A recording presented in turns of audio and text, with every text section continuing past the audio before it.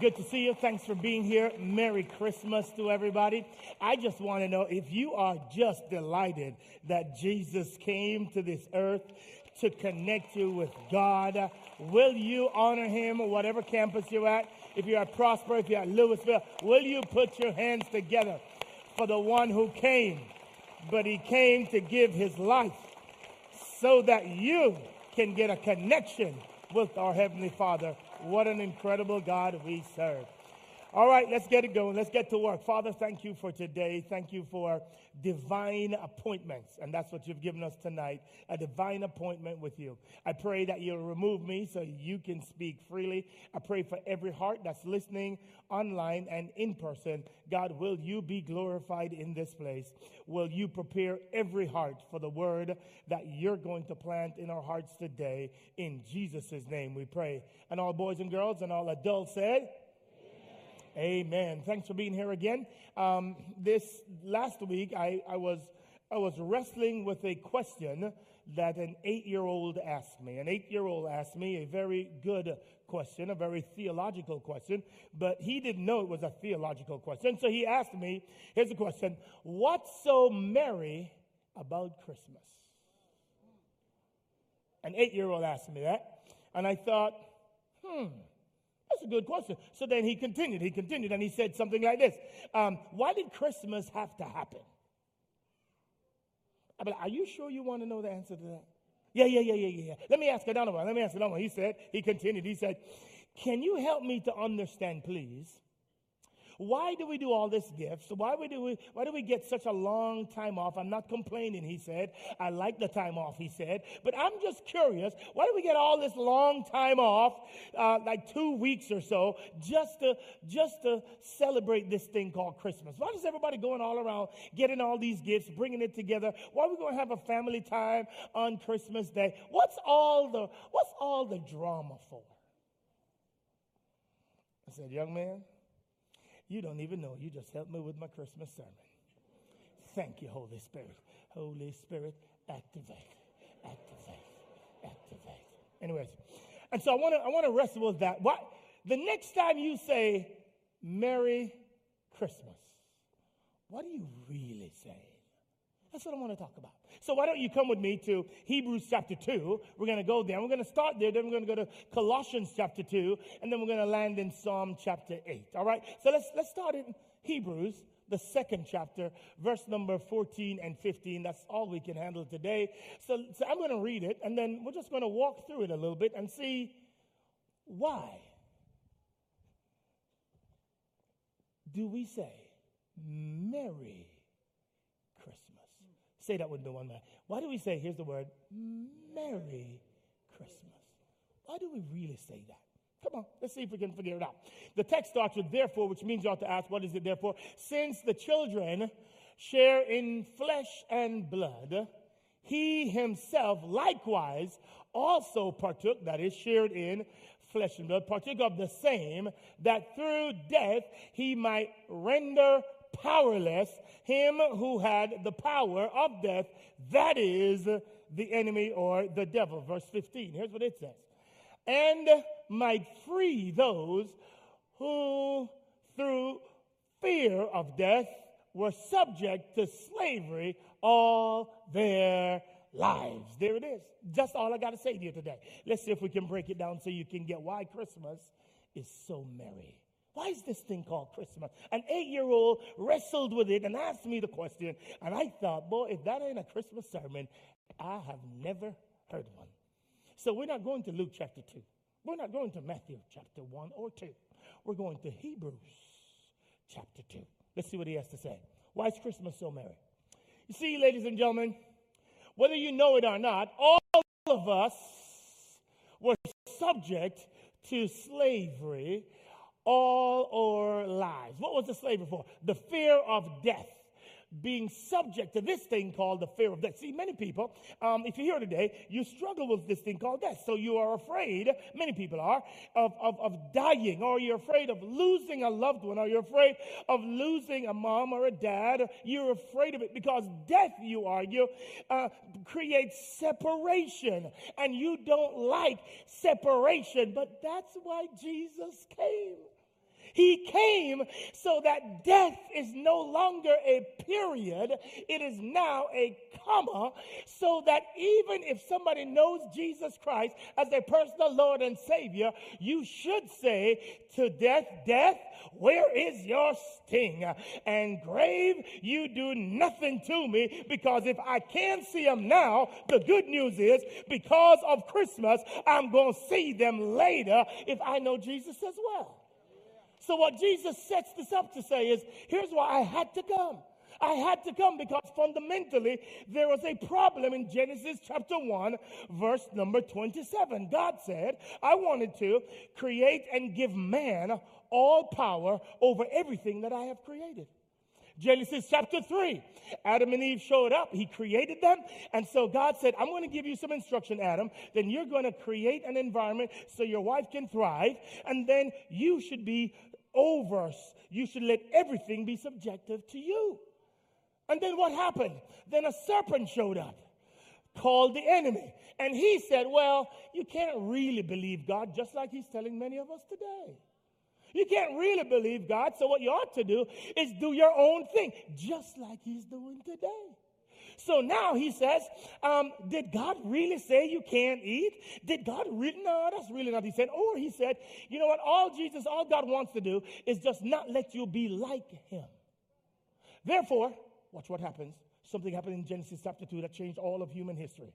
What happened in Genesis chapter 2 is man gave the enemy the power to rule in the whole earth. Man had it. And the enemy said, if you follow me and disrespect God, then I get the power. Now, when I have the power, now I will rule. So we gave it to him. The rest of the Bible, ladies and gentlemen, is all about how Jesus got it back. Let me help you out. So then he created, after that fall, Genesis chapter 3, then the enemy said, good. But Jesus said a statement that terrified the enemy. He said, I'm going to crush your head. So all the Bible story is waiting and anticipating when that head would be crushed.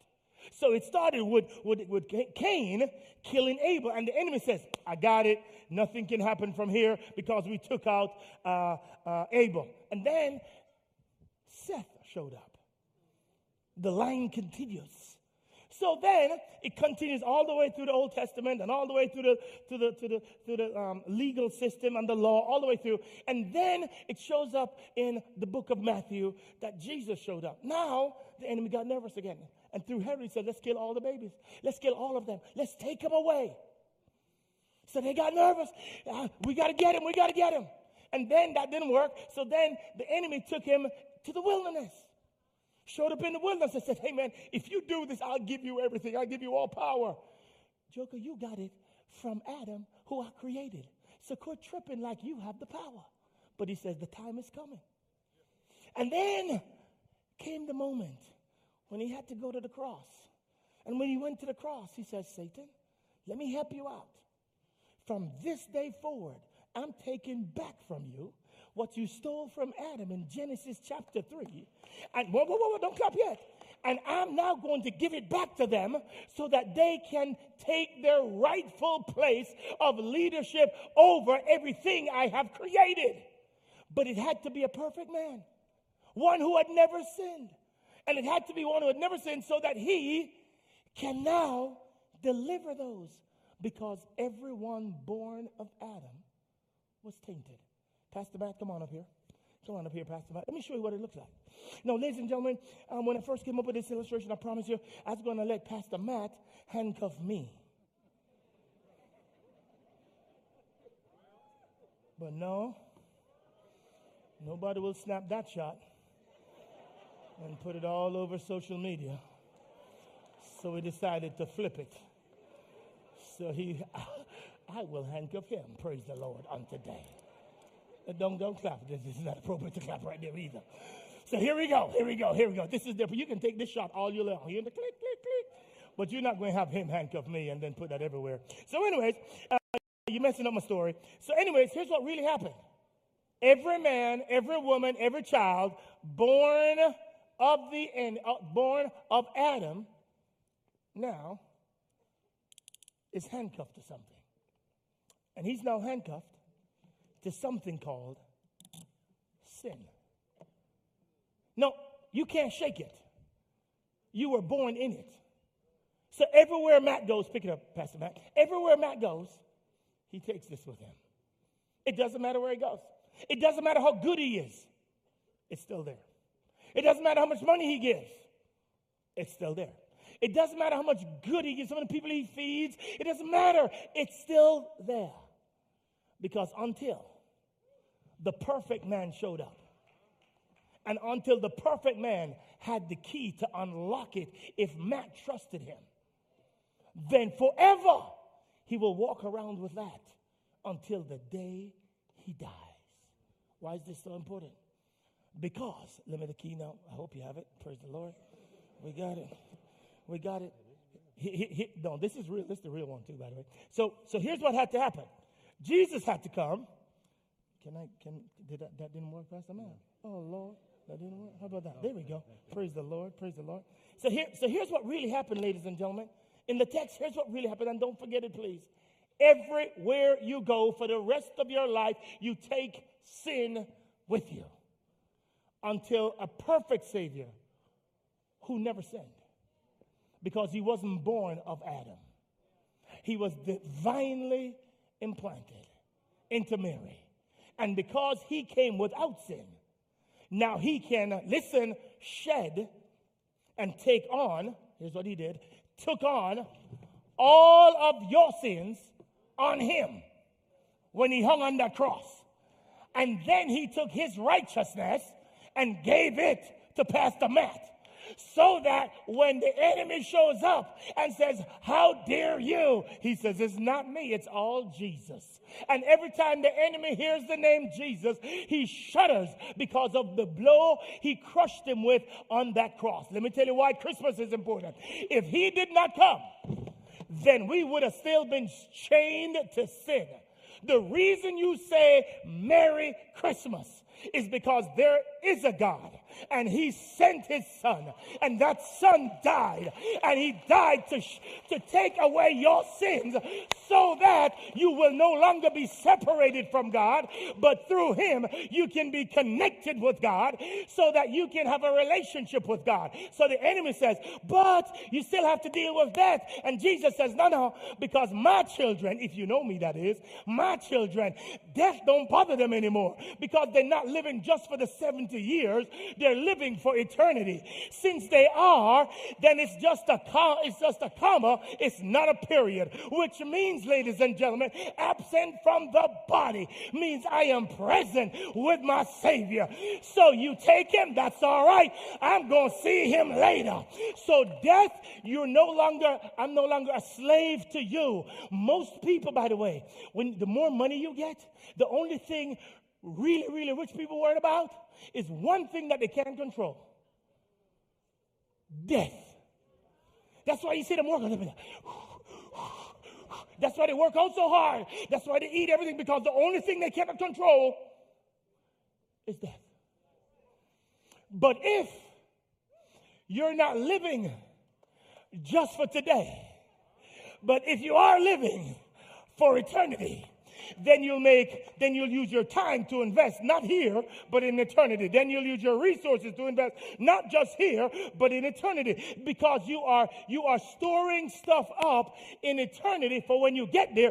So people on the other side will say, I can't believe, do you know the difference you made in my life? That's because death has no longer have a grip over your life. When my son asked me that question, I said, son, let me tell you something. Let me tell you what you mean when you say Merry Christmas. What you mean is, I am so glad there was a Savior. And I'm so glad that God loved me so much that he didn't keep his only son to himself, but he decided that he would share his only son and allow him to go through a gruesome death so that I and you could have a relationship with his Father, only because of Jesus the Christ. So when you say Merry Christmas, what you're saying is, I am glad a Savior existed and died for me. So that means I could spend eternity with the Father. That's what you're saying. Do not get it twisted, ladies and gentlemen. It is not, oh, I hope you have a good time. Oh, it's not, I hope the food is good. Oh, it's not, I hope everybody is peaceful and love each other. No, no. Don't miss it. What you're saying tomorrow when you get up and you say, Merry Christmas. You're saying, aren't we glad?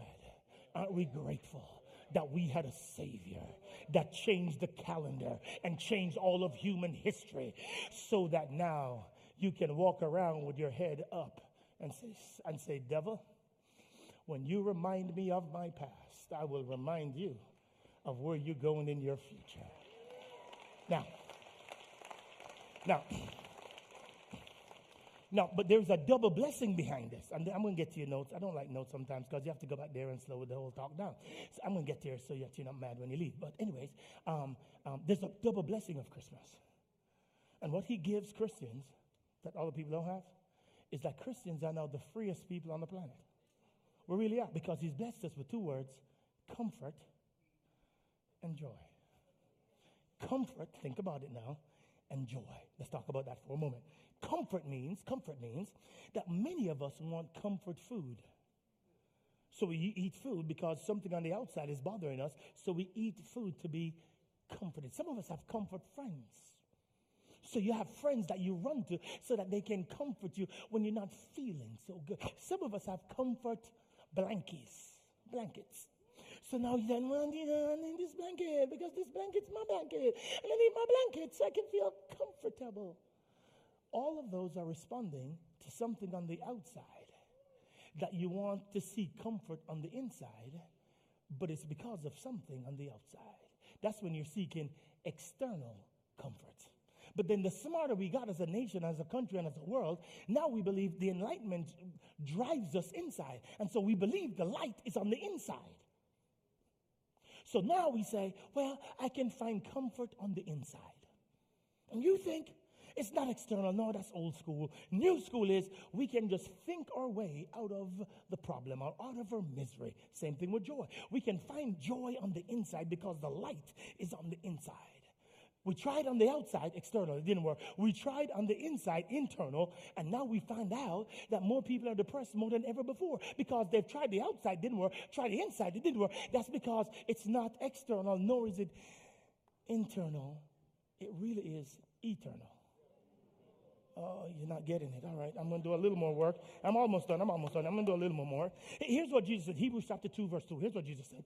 Jesus said, he set joy right here. He said joy. Let's say joy right. He says, for the joy set before me, I endured the cross.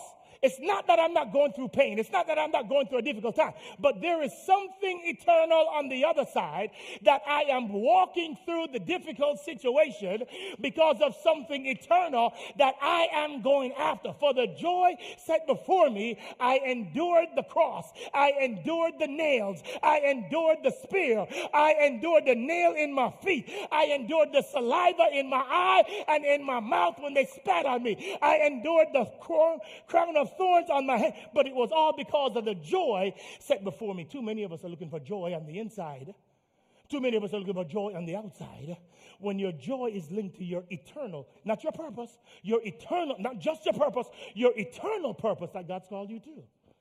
So without an eternal purpose, then all your joy will be fleeting. It will be momentary at best, but it will not be eternal. You've got to link up with the Holy Spirit and say, Holy Spirit, will you show me what my connection is and where my joy in my purpose is so I can walk in it? And the more I walk in it, I can go through the trials and the tribulation of life for the joy set before me. We have way too many people looking for joy everywhere else except up. And you can keep looking all you want. But I'm going to tell you, you're going to come to your knees one day. And you're going to come to the conclusion that the only way I have satisfying joy that lasts eternally is if it's through the man Christ Jesus, the one that we celebrate Christmas for. So, let me see if I can end it this way. A man one day decided that he wanted to give his girlfriend a gift on her birthday. So he had a really beautiful box that he designed and set up.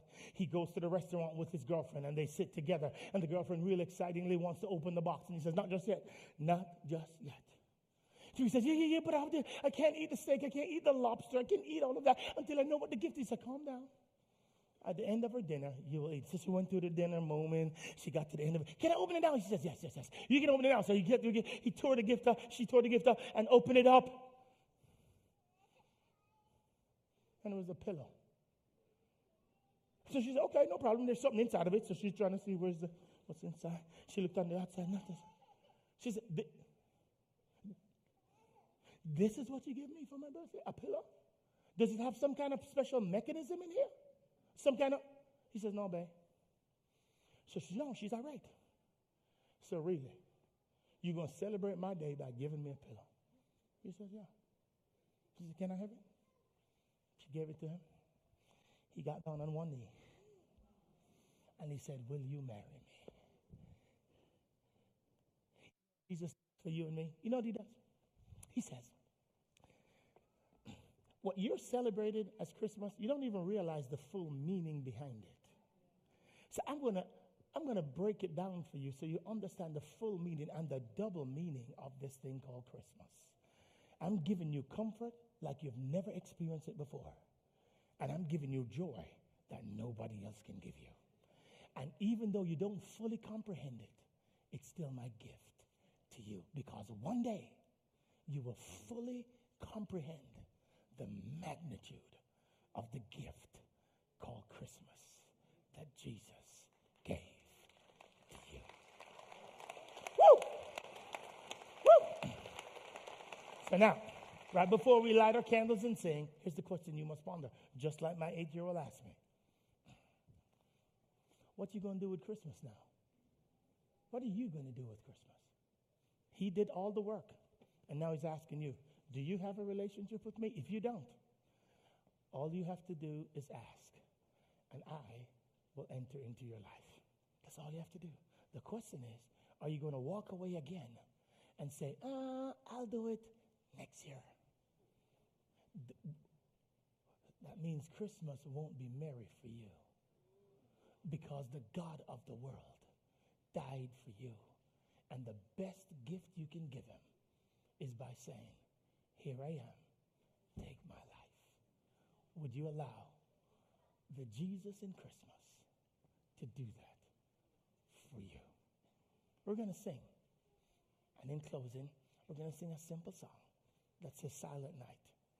The world was dark until the light of the world showed up. The question is, what you going to do with the light when it comes knocking at your door?